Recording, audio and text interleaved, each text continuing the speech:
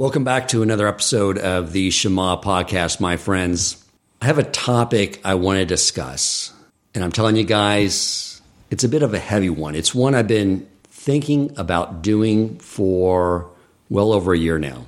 And the reason I have hesitated doing it is I felt it's not my place.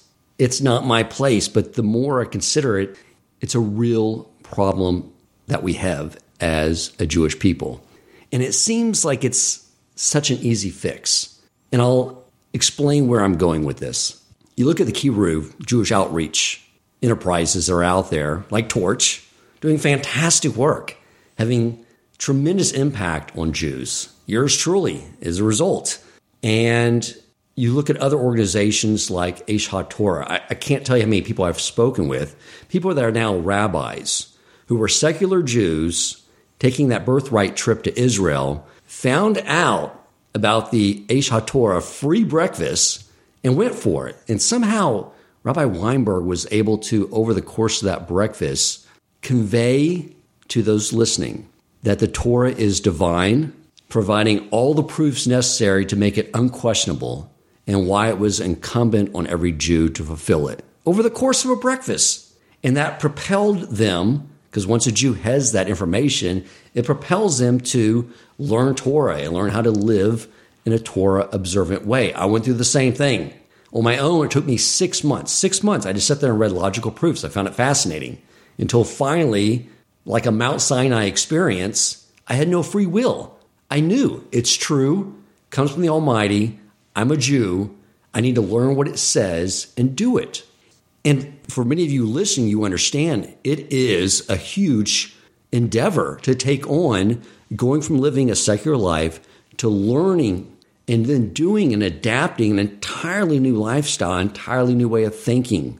It's so insurmountable. And I know so many of us, when we go to like our rabbi's Shabbos table and we see young children saying the Berkos Hamazon, saying these prayers, knowing so much that we're envious of young children and just thinking like, if only I could have grown up in such an environment, I wouldn't be learning the basics. I wouldn't be trying to play catch up with a 6-year-old. And I think back, and I've thought about this a lot over the years, like at one point, all of our history, if we did come into this world as a secular Jew, there was, whether it's a grandparent, great-grandparent, great-great-grandparent, one of them were growing up, sitting around Shabbos table as a young child, saying those prayers as well.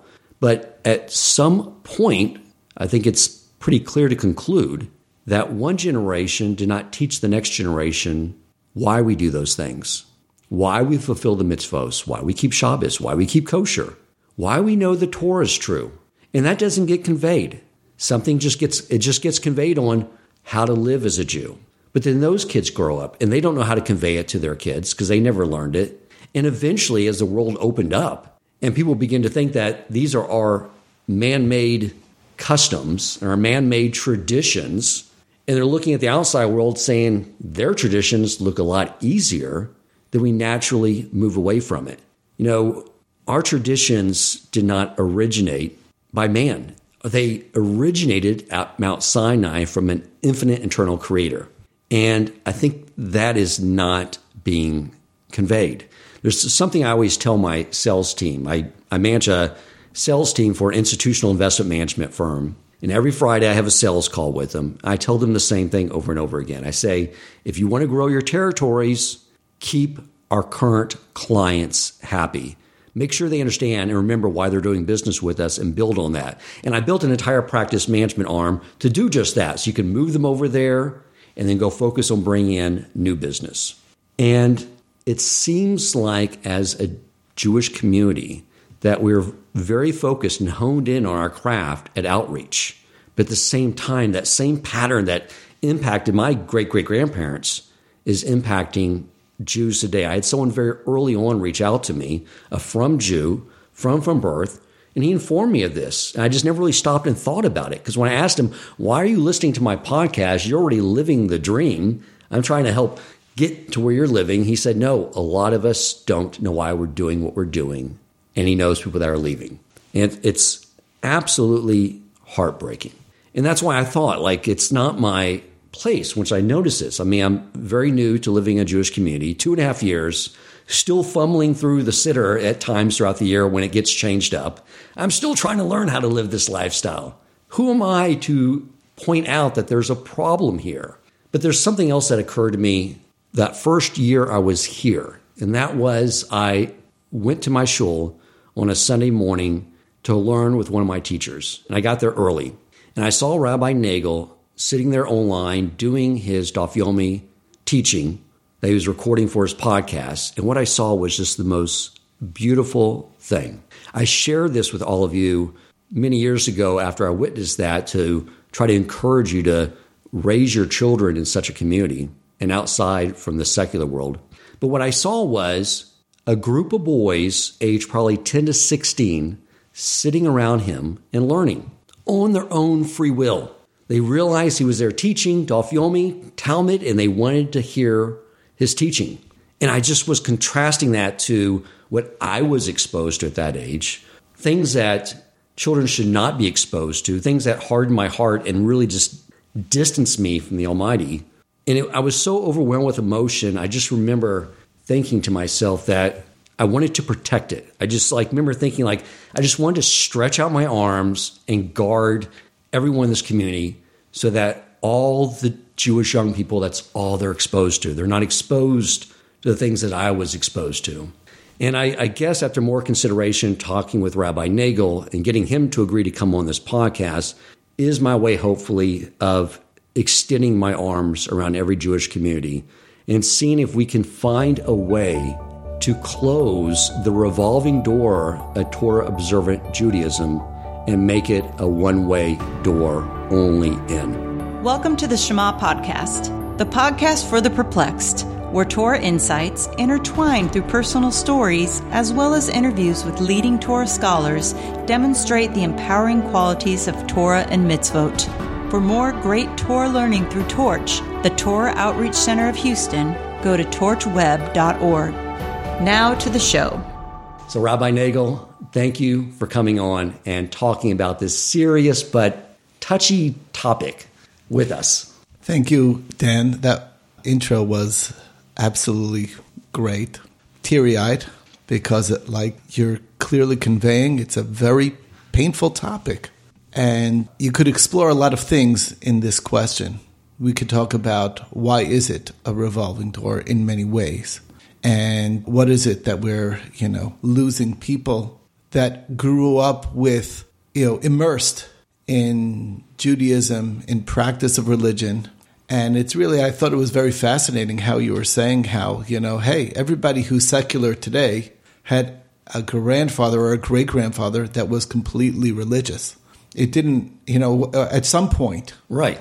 And there was a loss, and there was a disconnect. And that's true, and it's heartbreaking. But it's scary, because what's to make sure that we're not falling to the same flaw in our education of our young, that maybe the same lack is happening right now as we speak. Maybe we're not conveying this. Yeah, one of the things that gentleman who's become a dear friend of mine that reached out to me early on, they grew up in a Torah observant community. And he said that to raise the question of how do we know Torah is true was almost, I wouldn't say sacrilegious. It was almost like it was looked taboo. Down upon, which is that's the church methodology. That's when I talk to Christians who it's like, well, we're just told that's what we believe. You have to have faith. Their idea of faith, which is we don't have a word for it, their idea of just to believe in something without evidence, which is not something we do. I think that's part of the problem is we have evidence that Torah is true, and maybe that's just not being taught. That's one idea. It's interesting. I'd like to just take a little bit of an exploration of how did this disconnect occur. I don't believe, honestly, if people grow up immersed in a religious environment and are living a happy, fulfilled life, even if they do not know the answers to these crucial questions, the likelihood of them looking outside for satisfaction is rare. They grew up happy, immersed in joy, and with the religion. It's very unlikely they would look outside. And for millennium, for Jewish people, that was entirely sufficient. They may have not known the answers. Throughout Europe, there were tremendous scholars, but there were also, due to tremendous economic strain, and people just did not have the wherewithal to fully educate beyond basic reading Hebrew and Chumash, learning the 5 books of Moshe, and reading Tehillim and prayer. That's all they knew for many, many people. But they were devoutly religious, and they found their religion completely fulfilling. And it was fine. Right. It was actually only with the growth of economic prosperity, coming to America, being in a new world, the turmoil of the world wars, of throwing the entire world in, topsy-turvy, or even a little bit earlier where there was the movement called the Haskalah movement of opening up. It's really opening them up and being welcomed more into the Gentiles world, that these challenges came about, and it sucked a lot of people away from a devoutly religious life. So it's very interesting. That's one thing. It's usually there's something that happened catastrophically in a communal sense that caused this to happen. And I think it was divinely orchestrated, because the goal is not to, like the Fiddler on the Roof, tradition. The goal is not to just be existing and keeping tradition because why? Because it's tradition. That's not the goal. And we are coming to a world now, and it's with the proliferation and the opportunities that abound of finding inspiration, finding the real answers easily, readily at our fingertips, that actually the connection to Judaism is going to be deeper and more real, and with a complete and honest intellectual, rigorous intellectual analysis to determine and to know the truth of the religion. And that's really the way I'm seeing it. This whole experience of what's going on is God's way of waking people up to come to the same realization that the new Baal Tshuva movement people have realized, is that this is so compelling and so powerful, and people, they never realized what they had the whole time, and that's what it's all about. Right. So it's not just, like you say, a revolving door. It's not really what it is. What it is that it's waking up the entire world, including those people who grew up with a religious lifestyle, to come to that deeper realization that there's eternal truths in this. As you were talking, I was thinking about something I read from Rabbi Hirsch, and it was about a letter he wrote. So he was rabbi in Europe in the, 1840s. In Germany, you're right. And it was the time when the world was opening up, and the Jews had been given an opportunity once again to come out of the ghettos and interact with the world and do business and actually have some financial opportunity. And many rabbis inquired what he thinks about this, and basically what he wrote to them was fascinating. He said it could be a tremendous economic opportunity if we do one thing. If we take padlocks and put them around the doors to every synagogue and don't let anyone in, and force the rabbis to spend time in all the homes. Meaning, what he saw the rest of the world doing in Christianity was showing up and being religious once a week. And he didn't want us to follow that, to show up once a week. He wanted to make sure the rabbis were instilling in all the Jews why they're Jewish. And when that is instilled in them, as you said, then you can go out into the world and not assimilate into it, but just interact with it. It's so interesting. Just recently I was talking about how the necessity creates invention. And that period of time, right when Rav Hirsch was,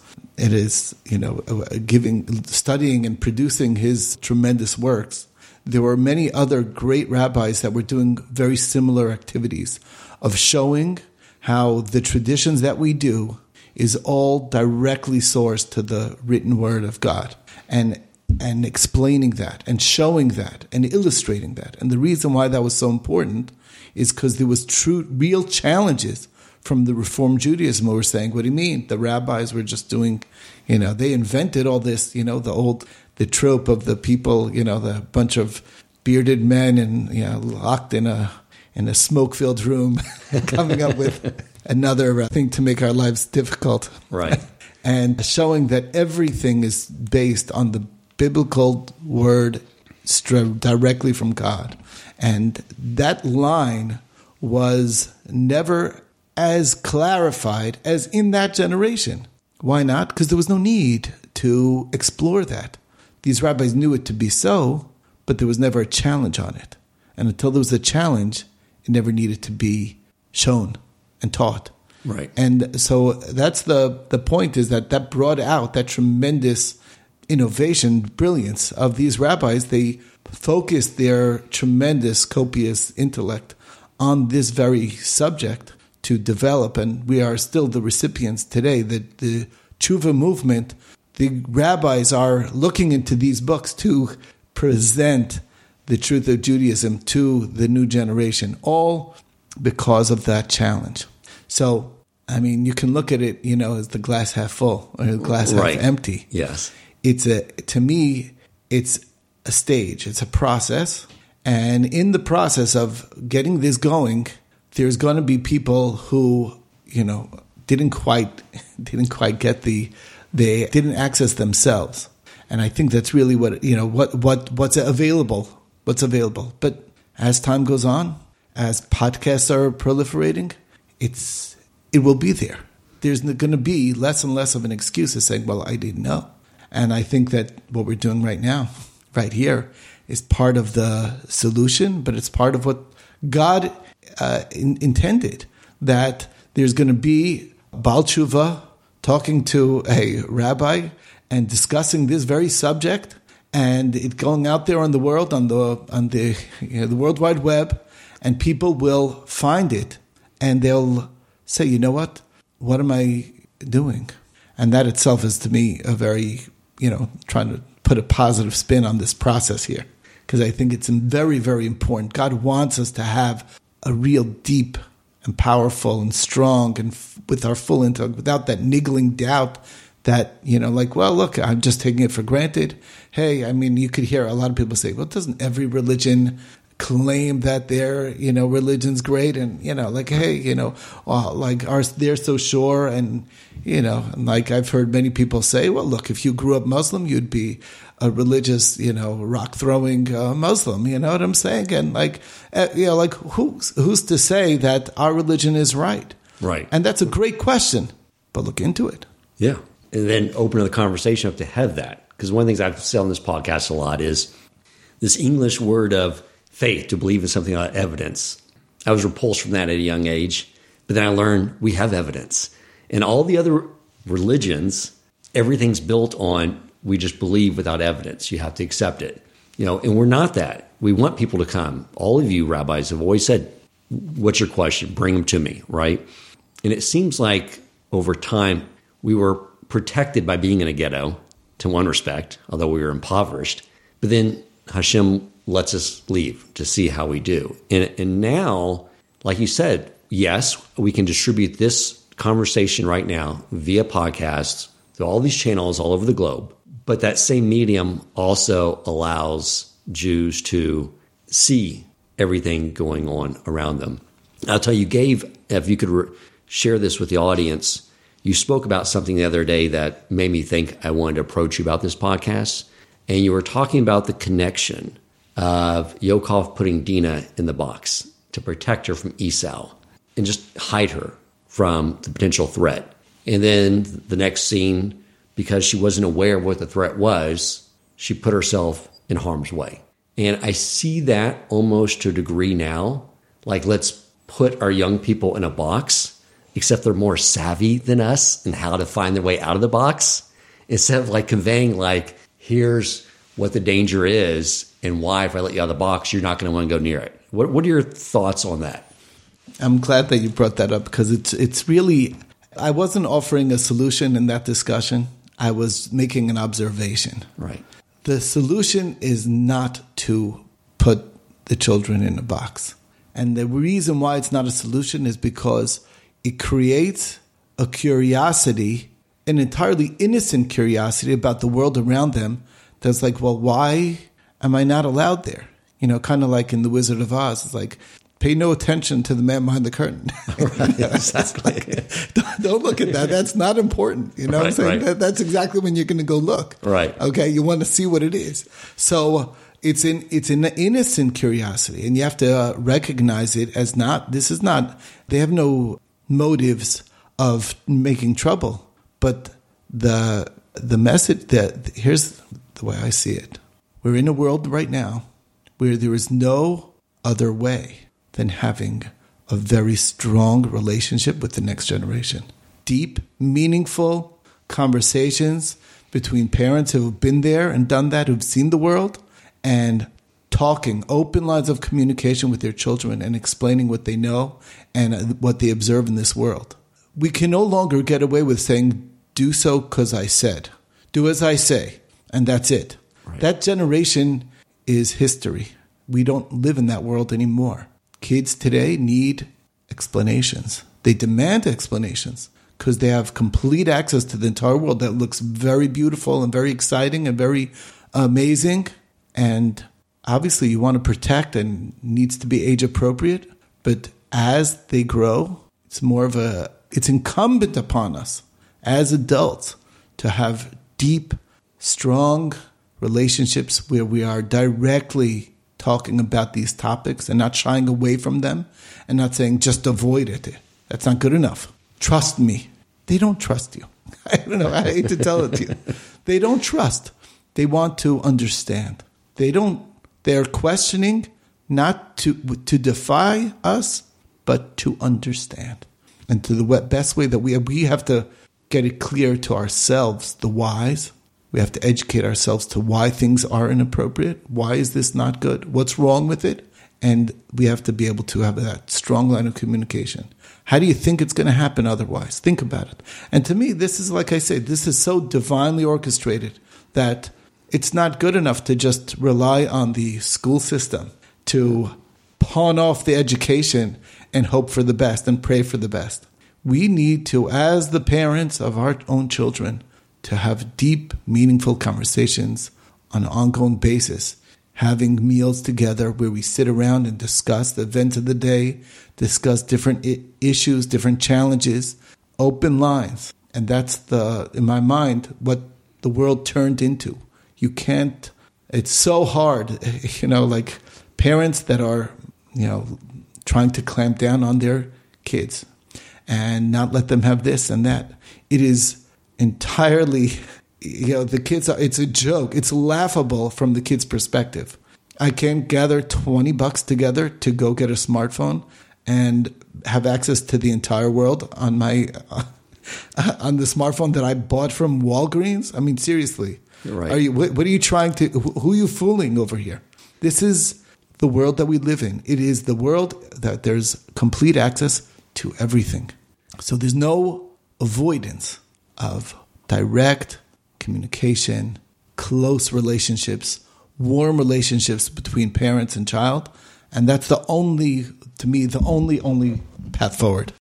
And encouraging, like what rabbis and kiruv do, they encourage questions, and if they don't know the answer, maybe say, that's a great question. Let's go find the answer together. Because when it comes around these things about, how do we know this is true? We see all these religions out there. It looks like a storefront, like a religious storefront, and you see all these different shiny boxes. Theirs are much easier.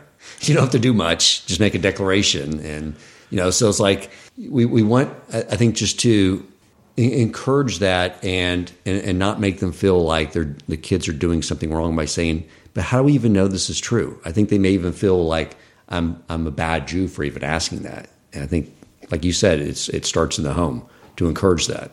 It's absolutely true. It's so interesting how you bring that up about, the other religions. It's so much easier. You could talk about within the streams of Judaism, how I remember there's a book, I don't know if you've ever read it, The Bamboo Cradle. It was about a Jewish couple that found a baby at the doorstep that was an abandoned girl, Chinese girl. And they wanted her to be Jewish. I mean, they were Jewish, but they were completely secular Jews. And they went and they said, well, how do we convert this baby? And they were like, the Reform says, oh, you don't have to do anything. It's fine. And to them, that wasn't enough.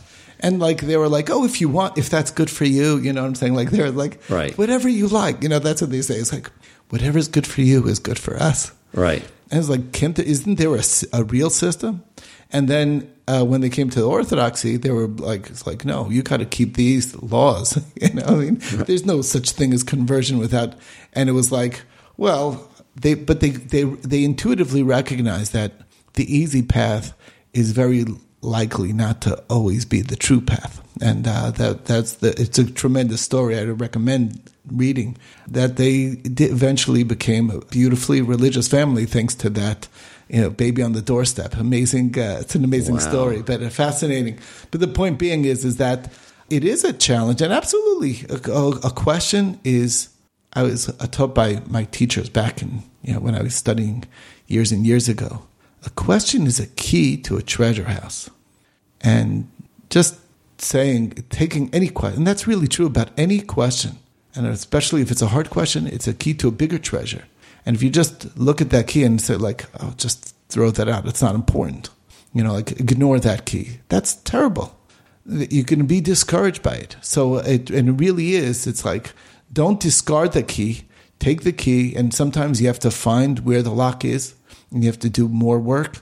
But when you open it up, you open yourself up to a tremendous treasure of information, of knowledge, of understanding, and depth that you didn't even imagine possible. And I'm sure you've experienced that. You know, sometimes you have what you think is like, wow, this is a really good question. And then you explore it, and then you look into it, and then it's like, wow, this is mind-blowing. This is eye-opening. Right. Can't believe that what wealth I opened myself up to because of that question. Yeah, exactly. It seems like this generation's desire to know, not just obediently do, is like what you were sort of alluding to already. Is it's what Hashem needs for the final generations, because we can't do our task at hand at being a light to the nations all barricaded and hidden in a ghetto somewhere. Like we're supposed to be, like we just came out of Hanukkah, putting our neshamas in the front window and shining them out to the rest of the world to be an influence on them, which means the next generation has to be able to stand firmly on their feet and do that and not be influenced by the outside world, but influence the outside world. It seems like that is why this generation possibly just is why Hashem has sort of inspired them to say, I need to know why. Yeah, you can't be there's a famous idea where one of the great Talmudists of the last generation, Rav Chaim Brisker, used to say, if you cannot explain something to someone else, then you lack in the understanding of that thing. And that's such a crucial component of what we're talking about here. What you're saying is like everyone needs to be that light. Well, if you're not going to be an eloquent ability to explain, well, what are those fringes that you're wearing? And can you explain that to me? So then then you don't understand it. Right. So we have to work on making sure that we truly understand it, because that's the idea, that we should be able to explain it. And it creates like a tremendous, like you say, like a light. It provides a light into the nations, saying, wow, this is amazing. And where do you think how the responsibility should be shared in Jewish community between the parents and the educational system and the schools that are in place? Okay, so that's a topic completely unto itself. But we touched on it, so we have to deal with it. Right. My view is that the reality of this world is right now that we still need to work to make a living, and parents are not able to be a full-time teacher to their own children. It's just the way the world's still. I believe it's transitioning more and more, that the way people are making a buck today is changing. And so we still, of course, need a school system for everyone to make sure that they have the opportunities of education to learn from people who are professional. And that's the way it is. But to pawn it off on a school is a mistake on many fronts. The school is limited in their ability to educate when they don't have good partners. And the most of the education is happening still at home. And it has to be a team effort. That's the real answer. It has to absolutely be a team effort. the father, the child, the mother, and the child, they're all working towards having those conversations, discussing at the table, eating together at a meal, and having an opportunity to sit in a relaxed manner instead of everyone on their phones or, Right. But in modern times, it's such a sad situation. Having intimate times with their kids. Hey, what do you think makes the biggest influence? I'm one of 7. I still remember to this day, and I grew up had an amazing childhood. I have no complaints at all. But the time that I had alone with my father, I still remember to this very day. We went on a ride somewhere. We ate at a restaurant. It's the only one time. That was just me and my father. Right. It was a family time. There was other times, but like that type of thing doesn't happen, okay, in a busy world that we're in today. Right. And we have no choice but to drop that path, okay? We're going to have to have that ongoing, direct, personal relationship with each child as a complete individual. And it's a teamwork. The school's trying their best, and the school needs to trust the parents need to trust the schools. They need to have a meeting of the minds to say that we're on the same page. And that's the only way that we'll be successful. Okay, to be fair, though, to traditional Jewish family, which does not look like mine, where you have one kid. So you have inflation. A lot of times now it takes both the husband and wife to work. And there's multiple kids. Like you said, you were one of 7. That's the norm. So you have 2 parents working, 7 kids, probably on the low end. And I don't know how someone would make that level of connection with each child after a busy day at work. All coming home, then you have errands, and then you're getting ready for Shabbos. I guess you have that one little moment of the Shabbos meal, and that's where it has to take place. But sometimes you got young kids. I can just imagine. I mean, it's easy to say, but it seems like a lot harder to do. I don't deny it. It's absolutely hard to do. But here's the real truth is that this world is an illusion. It's a complete illusion. Most of the time we think, well, I have to answer these emails. They can wait. Guess what? They can wait. Right. All the things that we find ourselves so busy with can wait. Right. It's a mistake to assume that all this, that you can't have a good, healthy, one-on-one relationship with each of your children, even if you have a large family. My wife's mother came from one of 10 children. So her grandfather was a school teacher who actually taught a small world. He was my father's 7th grade and 8th grade teacher. Wow. Okay. His wife worked all the years because, a teacher's salary is not going to cover a Rebbe, a teacher's salary is not going to cut it. And they had 10 children. And someone asked, and that was when it was not so in vogue to have very large families. I don't know if you know that, historically it was like there was a period of time when, large families were like not in vogue at all. And then later on, more recently, it became more in vogue. But someone asked, my wife's grandmother, she was a very clever woman, asked, well, how do you divide your love between your children? So she says, I don't divide, I multiply. That's a nice joke. But what does that mean? It means that people mistake that when there's a larger family, there's a lot more love to go around because the older children have interactions and are educational to the younger children in the family. It's compounded. It's truly compounded. If you have a strong relationship with one of your children and deep relationship, that compounds to the other child and to other children. Sense. So that's really, there's a 9-year age gap between my youngest brother and myself. I'm like the second. And he said, I was the one, I had no idea. I didn't even recall this. I was the one who put him to sleep and told him stories. My father told me the stories at night, but I repeated them and said some new ones for myself, on my own, to my younger brother, who's 9 years my younger. Children are naturally, if they're raised right, with a lot of love, it's only going to compound the love. So I think it's very important to recognize that those things that we think are taking us are so busy we can't find time, it's in our head. It's only in our head. Right. Okay. Very good point. I want to get back to touch back on the school just a little bit. One of the share you gave on Shabbos, which was amazing, talking about how we define who we are and we're in our needs. It's more of a collective. this whole thing on the education too, do we, for maybe families that are struggling communicating that, and they're not going to come forward and say that, or maybe they don't know the answers, at coming together as a community and saying, here's some things that we need to make sure the schools are teaching for the other kids that maybe I'm not the parent to.